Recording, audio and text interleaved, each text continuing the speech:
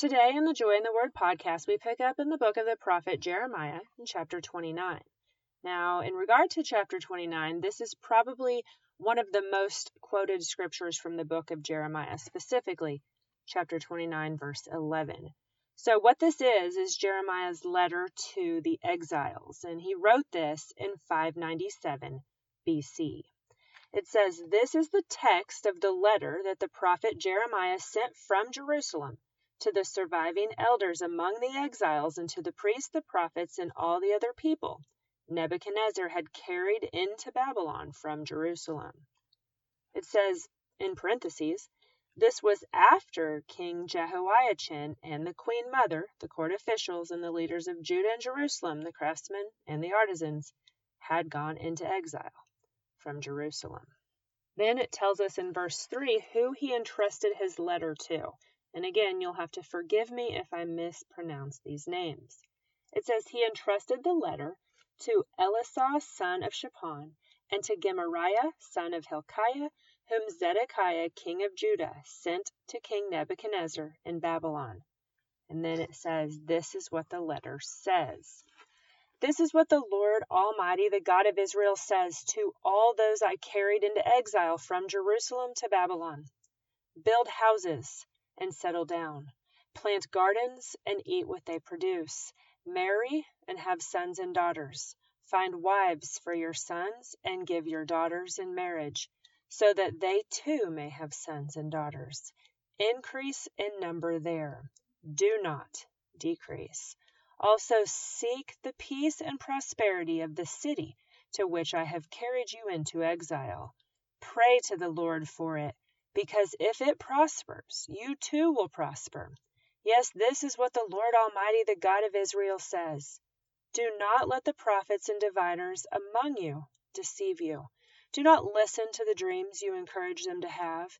They are prophesying lies to you in my name. I have not sent them, declares the Lord."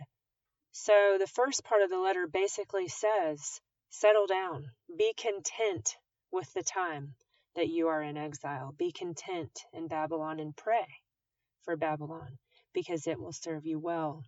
So then he goes on to explain how long they will be there. In verse 10 it says, "This is what the Lord says. When 70 years are completed for Babylon, I will come to you and fulfill my gracious promise to bring you back to this place." Verse 11, "For I know the plans I have for you, declares the Lord. Plans to prosper you and not harm you. Plans to give you hope and a future. Then you will call upon me and I will come, and pray to me and I will listen to you. You will seek me and find me when you seek me with all your heart. I will be found by you, declares the Lord, and will bring you back from captivity. I will gather you from all the nations and places where I have banished you, declares the Lord, and will bring you back to the place from which I carried you into exile." So here, the most quoted scripture from the book of Jeremiah is specifically addressing the exiles and telling them that there is a hope for their future, that there is good to come, that they can be content where they are, but that God will take them up out of their captivity and fulfill the promises that He has made to them. That same scripture applies to us today in whatever struggle that we are going through, because we know when it says that He has plans for us, that it is true. Let's read it again. "For I know the plans I have for you, declares the Lord, plans to prosper you and not to harm you, plans to give you hope and a future." But He says, then you will call on me and come and pray to me, and I will listen. So whatever the struggle it is that we're going through, call upon Him, pray to Him. He says, I will listen to you. He says, you will seek me and find me when you seek me with all your heart. I will be found by you, declares the Lord. Now to continue with his letter, picking up in verse 15, it says, you may say, the Lord has raised up prophets for us in Babylon. But this is what the Lord says about the king who sits on David's throne and all the people who remain in this city. Your countrymen who did not go with you into exile? Yes, this is what the Lord Almighty says. I will send the sword, famine, and plague against them, and I will make them like poor figs that are so bad they cannot be eaten. I will pursue them with the sword, famine, and plague, and will make them abhorrent to all the kingdoms of the earth, and an object of cursing and horror, of scorn and reproach, among all the nations where I drive them. For they have not listened to my words, declares the Lord, words that I sent to them again and again by my servants, the prophets. And you exiles have not listened either, declares the Lord. Therefore hear the word of the Lord, all you exiles whom I have sent away from Jerusalem to Babylon.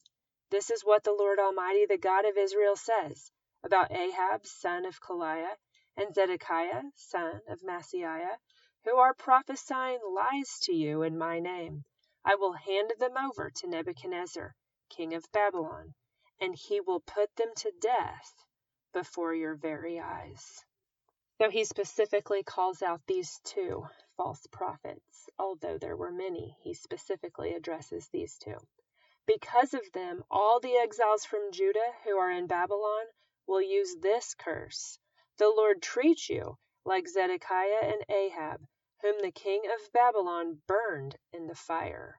For they have done outrageous things in Israel. They have committed adultery with their neighbors' wives, and in my name have spoken lies, which I did not tell them to do.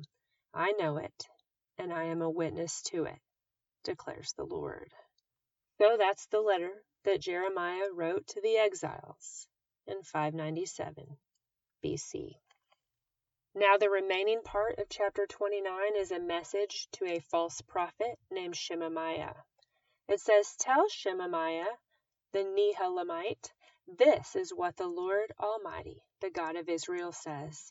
You sent letters in your own name to all the people in Jerusalem, to Zephaniah, son of Maaseiah the priest, and to all the other priests. You said to Zephaniah, The Lord has appointed you priest in place of Jehoiada to be in charge of the house of the Lord. You should put any madman who acts like a prophet into the stocks and neck irons. So why have you not reprimanded Jeremiah from Anathoth, who poses as a prophet among you? He has sent this message to us in Babylon. It will be a long time. Therefore build houses and settle down, plant gardens, and eat what they produce. So this is the prophet Shemaiah saying what Jeremiah is saying.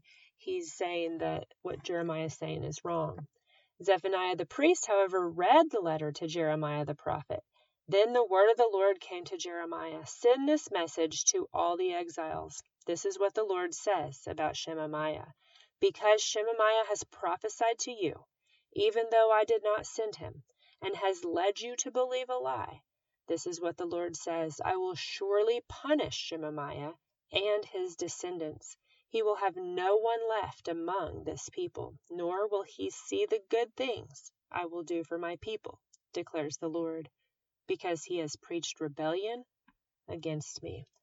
So Shemaiah is saying what he wants to say, not what the Lord says. And then he is calling Jeremiah out, saying that what he's saying is untrue, even though Jeremiah is the one speaking the word of the Lord.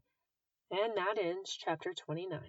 We will pick up next time in Jeremiah chapter 30.